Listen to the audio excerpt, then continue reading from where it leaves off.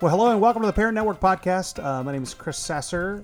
And I'm Marcy Bolick. And we are glad that you're joining us here on episode 12 of the Parent Network Podcast. Marcy, we need to get people to suggest different things that they want for us to talk about. Yes, I would love that. Parent Network Podcast, right? Yes. Because we've had a lot of great interviews, but we also want to make sure that you as parents are hearing things that you want and need to hear. So here's the deal. If you have anything or anyone that you kind of would like for us to interview, just email us at parents@portcitychurch.org. That's parents@portcitychurch.org. And let us know what are some things that you might want to hear about or someone that you might want to hear from. But today on our episode, we have got a great interview with our friend Jeff Banks. And Jeff introduces himself, but Marcy, tell us a little bit about what you know about Jeff. Well, I have the joy of getting to work with Jeff Banks because he is our kind of the lead of our Ripple Effect program, which is our high school ministry. And he just has the perfect heart for it because not only is he very silly, he's also very passionate about growing in your walk with God. That's correct. And his story is just an incredible testament to be shared with these kids. So it's been really cool to watch. Yeah. And the neat thing is I think, and this is part of the reason why we wanted to have Jeff on the podcast, is his story is not only great for kids to hear, but it's great for adults and specifically parents to hear. And so you're going to hear Jeff tell his story, but basically, there are some things throughout his life that his parents did that were really helpful for him. And there were some things that, his parents did that maybe weren't quite so helpful. And so you'll hear a little bit of that. We just thought we'd take a little bit of a different slant today. It's the first time ever that we've had a non-parent I love it on the podcast because we can learn from each other. So before we jump into that, Marcy, what are some things, looking back at your life, what are some things maybe that your parents did kind of helping you in just life and faith that were good, maybe some things that were challenging? Well, I think specifically to my faith, there was, my parents were we grew up in a church that was very focused on missions, both international and local. So all three of us were raised with the mindset that our ministry goes wherever we are. You don't have to work within the church. I mean, my parents were both teachers, so they really believed that every class that they had was an opportunity to reach not just the kids in there, but the parents as well. And, there is some limitation for where you can talk about Jesus, but they always found that way. And it was really inspiring. But with that, they never labeled things for us as kids. I never knew the term secular until I went to a Christian college. I didn't. I mean, my parents put us in public schools. And, I mean, we had a couple years that we went to a Christian school. And because, it wasn't like they preferred one over the other. But my mom and dad really wanted us to be out in the world, to grow in our faith there versus within a Christian bubble. Yeah, that's good. And that was so good for us because when we left high school and we were out of our parents' house, our faith went with us. We weren't.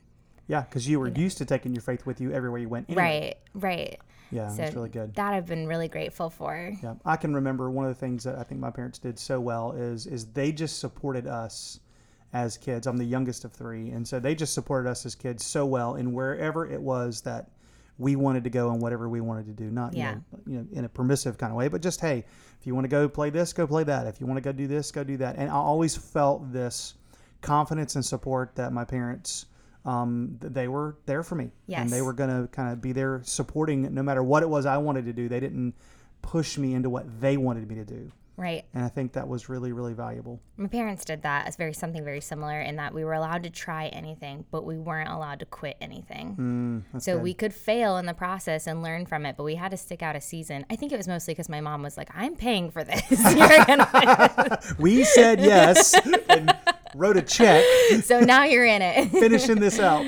But it taught us a lot about not quitting too. Yeah, that's good. That's good. Well, you're going to really, I think, learn a lot from Jeff and his interview. And so just really take good notes about his story and the way that his parents interacted with him through what was a difficult time.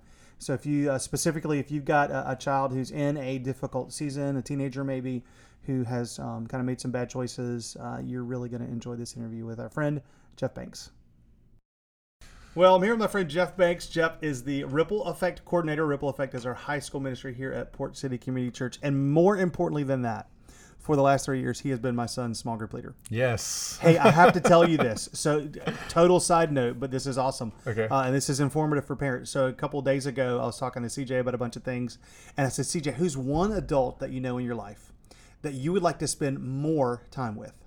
And guess who he said? No way. Was it me? Jeff Banks. No, that's awesome. Absolutely. That feels good. Yes. Anyway, so Jeff's been on staff here for a couple years at our church, and obviously he's a huge influence in the life of a lot of kids, including my own. So parents, make sure you are surrounding your kids with people like Jeff Banks who can pour into their life. But that's not why Jeff's here today. Jeff has got a great story of the way God has sort of brought him through over the years. And Jeff is actually going to be the first non-parent to be here on the Parent Network podcast. What an honor. Yes, it is an honor.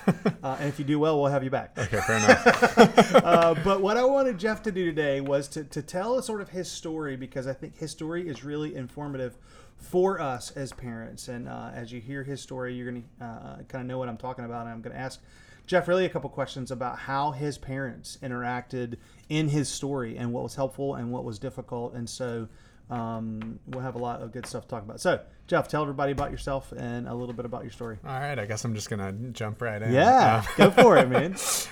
So yeah, like Sass. Do people on here know you as Sass? Can I call you Sass? I think they do. I think yeah, most people know that. So let's go with that. Was saying. Yeah. I work here at Port City Community Church with the high schoolers, and but my story is kind of so far away from the world that I live in now that it's kind of crazy to think about. But yeah, I'll just jump right in. I grew up in Durham, North Carolina. My dad is a pastor. My mom was a social worker at that time, and so I kind of grew up in this family of like helping people and being in the community and just that sort of lifestyle. That's how my parents were. Our house was always open. Like, they were really loving people, which was awesome. And I like from all the way through elementary school, I had like a storybook childhood. Like, both parents were great. I lived in an awesome neighborhood with lots of friends.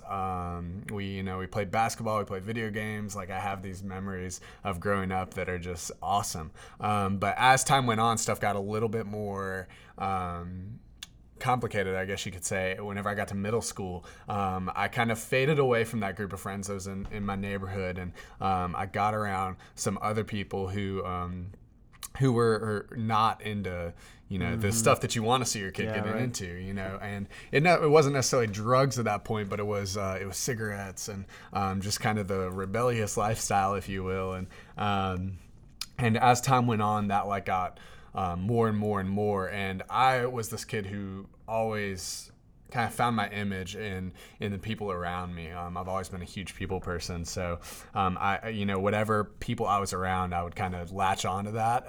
So whenever I found this image of like being a rebel and like doing all this stuff, I latched onto it. Yeah, sure. Yeah. And it was part of your new identity, right? Exactly. And I thought it was cool. Like, that was the cool thing to do. And I really wanted that. Like, I wanted that acceptance from people. So I jumped into this whole lifestyle. Long story short, before I know it, it started off with like smoking cigarettes, like I was saying, and then it became drinking, and then weed, and then before I knew it, it was painkillers and pills, and whatever drug I could really get my hands on. I became fascinated with drugs and how they could make me feel, and kind of the acceptance and the image that came with them was what I wanted to do and be. So I continue living in that lifestyle through high school. Before I ever leave high school, I'm addicted to opiates. I think that was a time when OxyContin was like the big thing. So I'm addicted to OxyContin. Couldn't go a day without it without being like sick. So at this point, I still have good grades. I'm captain of the lacrosse team. Like, I got all the outside stuff, looks great. The facade is there, right? Yeah, the facade is there, exactly. But on the inside, there's all this stuff going on. And slowly my parents started to find out, and I started getting in trouble at school. And I'm getting kicked out of class, getting suspended, going to detention, all this sort of thing. And then I started to get caught by law enforcement, got myself in legal trouble, and that's whenever everything like the facade started to fall away. Yeah, sure. And I ended up doing some time in jail, getting my high school diploma early, which is a whole nother story and probably a miracle of the Lord. But As most of this is. Yeah, right. So I ended up getting my high school diploma, and I went to college, and at college, stuff got worse. And it went from pills to heroin. And and I started using needles, and the crime got worse because it became I need more money to support this habit, and the school just kind of completely went to the wayside, and before I know it, I'm like dropping out of college. I'm doing nothing except for using drugs. Like I couldn't even hold down a job longer than a couple days,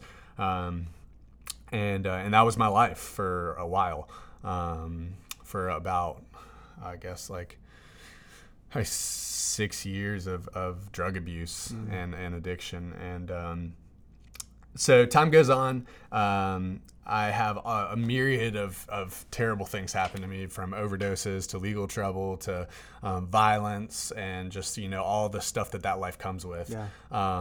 And I get out of where I was going to college to try to get my life together. And I did for a little bit. And it was kind of this thing where I would back and forth. Yeah, it was back and forth. I would get my life together for a little bit, and then I would fall back apart. And I would get my life together and then fall back apart.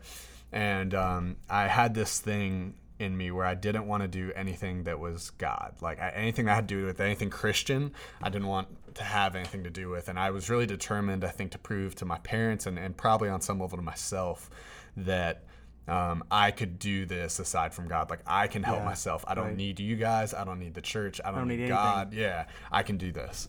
And again, for a little bit I would, and then it would fall apart. And long story short, again, I tried it 100 times to get better on my own. Couldn't do it. Finally go to my parents, and I'm like, I can't do this anymore. I need y'all's help. And they find a place in Wilmington, North Carolina, here where Port City is, called Christian Recovery Houses. And they're like, if you want our help, you got to go here. And I was still in this zone where I didn't want anything to do with Christian anything. And I'm like, no way.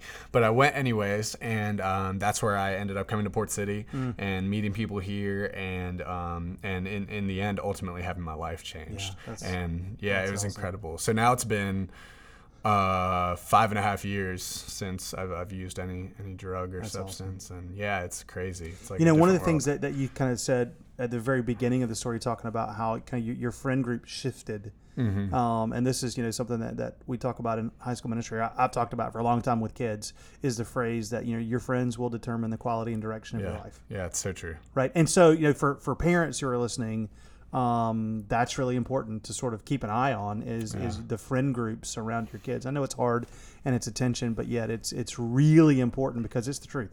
Yeah. Because when your friend shifted is when you shifted, right? Yeah. And I think back to that time, one of the coolest things, even whenever my friend group got rough, like my parents had an open house. Like they could still come in. Yeah. Even though the friend group that was rough, like my parents knew who they were. And because they knew who they were, like they knew that I was kind of going down that path. Yeah. So even though it wasn't great for me to be spending time with these people, like at least they were in it and they knew who these people were. And, and now that my life has changed, they still have influence with some of those people, and I don't even live there anymore. That's amazing. So it's really cool. Yeah. Yeah.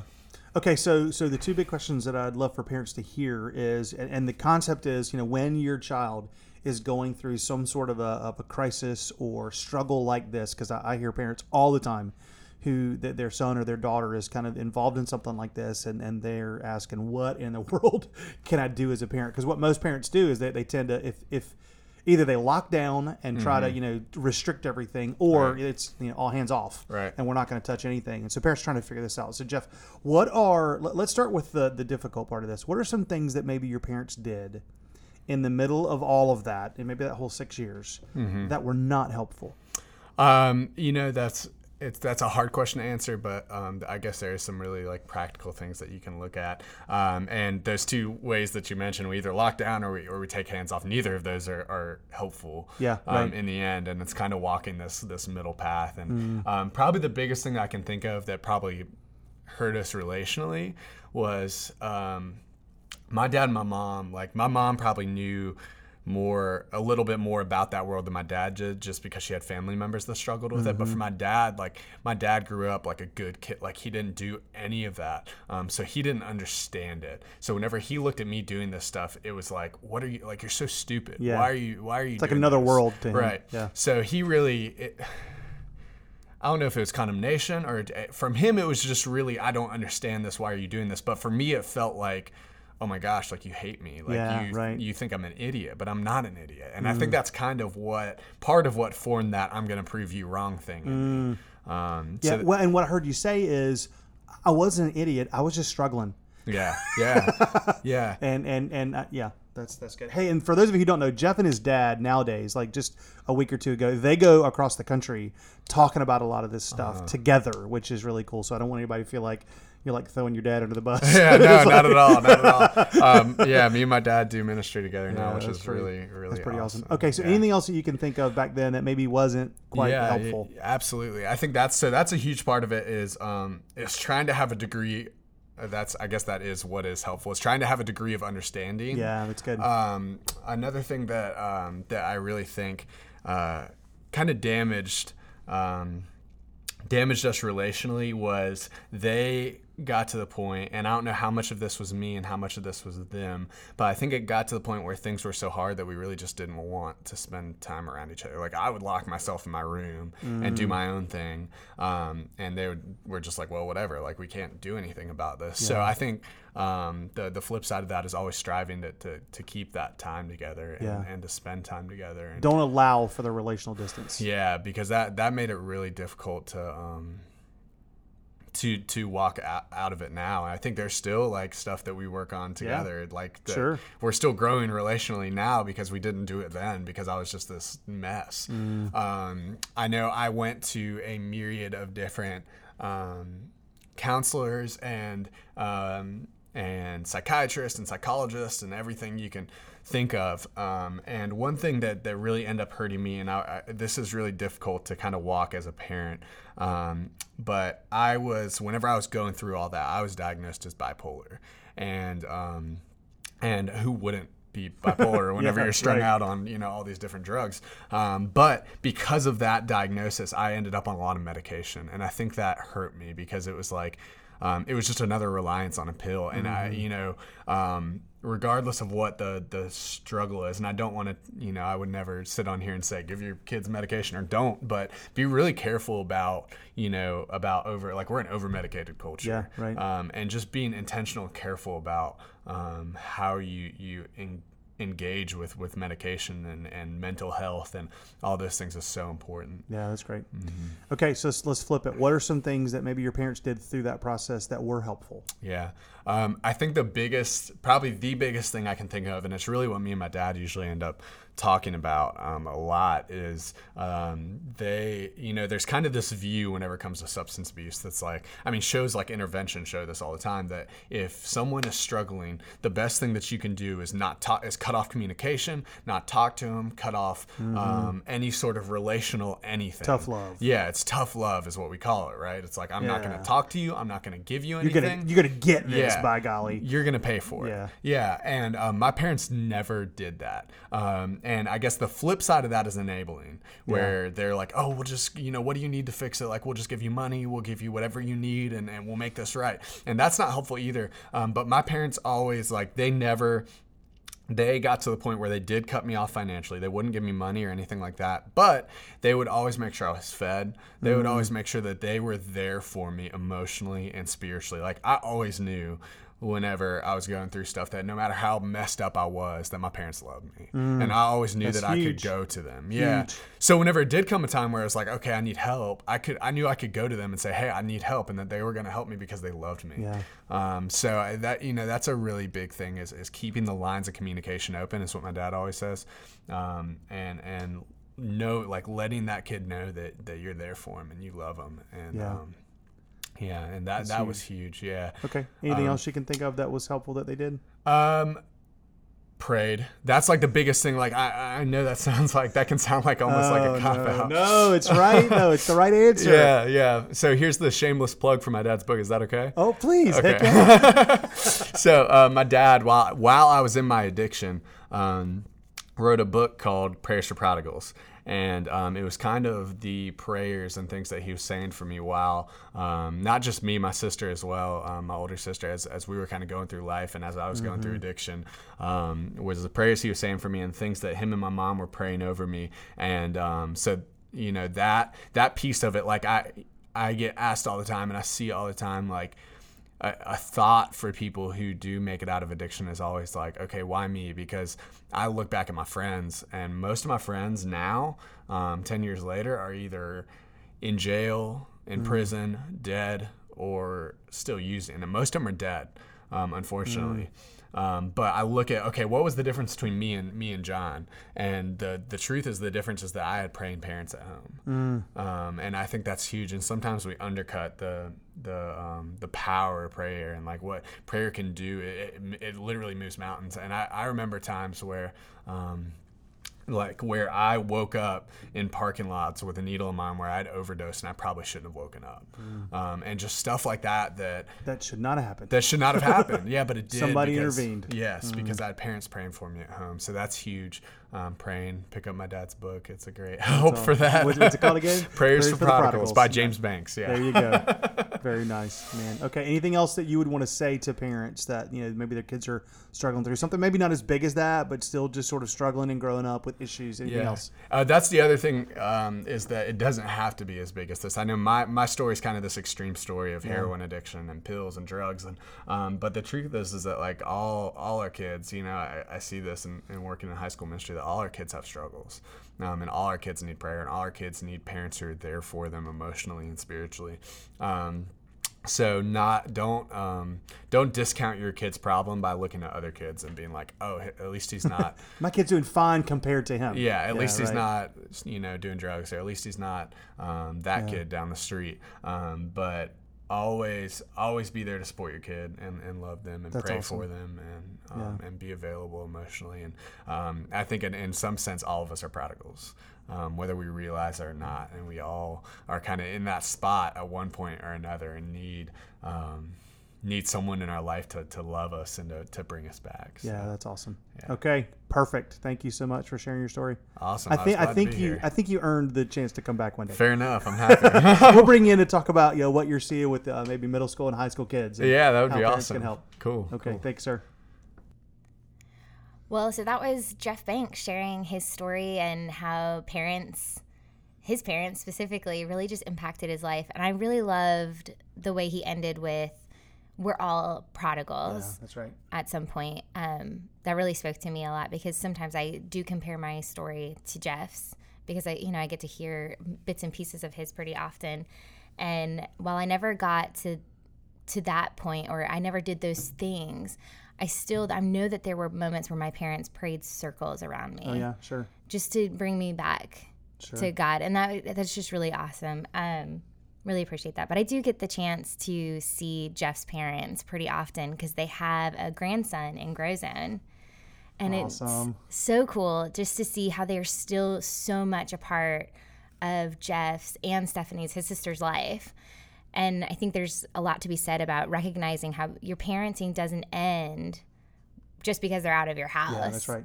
Yeah. One of the things that a lot of the studies kind of nowadays are saying, and people in really youth ministry have been saying for years, is that it used to be parents thought that I think we've said this on a podcast before, that the finish line was at 18, kind of when they go to college or get out of your house. Mm-hmm. And really, when it comes to the way that people are developing nowadays, that the parenting journey really never ends.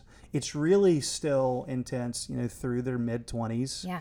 And, maybe even up to about 30, which is funny. When I say that in front of parents sometimes, they just go, really? No, really? I'm looking for an end. I want a break. And what has been cool is to see, Jeff's parents just be right in the middle of his life. Rick and Liz Schaefer, a couple of podcasts ago, they talked about the same thing. Well, and they talked about in that podcast how there is a fine balance between understanding that when your kids are out of your house, you can't look at your adult child and say, hey, it's cold outside, put your coat on. Do you remember when she said that? Right. And it was just so great.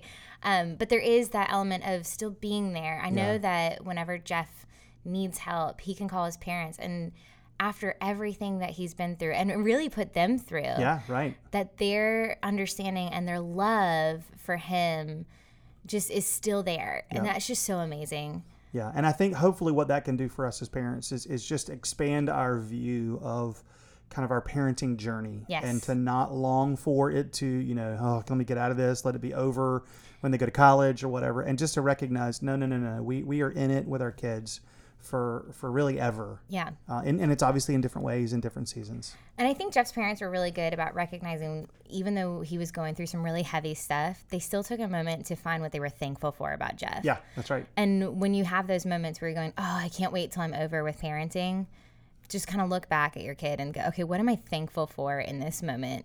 They're kicking and screaming, but I am thankful she's alive. That's right.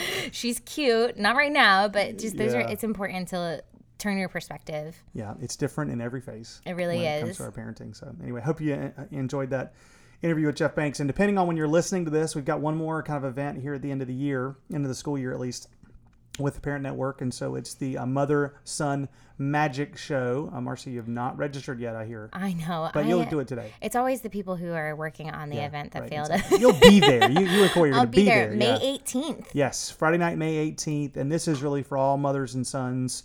It's just an opportunity to get together and have a great fun night together. Michael Rosander, who is a local comedian and entertainer, he is going to be fantastic just to give moms and sons a chance to be together. So you can go to parents.portcitychurch.org. That's our website. There's an events page. And again, always be going to that page to get resources and find out what's going on. And then I know we'll be announcing some new things coming up with the Parent Network as we go into really the next school year. And Michelle Starbuck, who is kind of our Parent Network director, she's got some great plans for 2018 and 19. I can't believe we're saying that, but we're like getting there. Yeah. So thanks for listening. Marcy, anything else you want to say to parents out there? No, we'll see you May 18th, moms. Okay, bye-bye.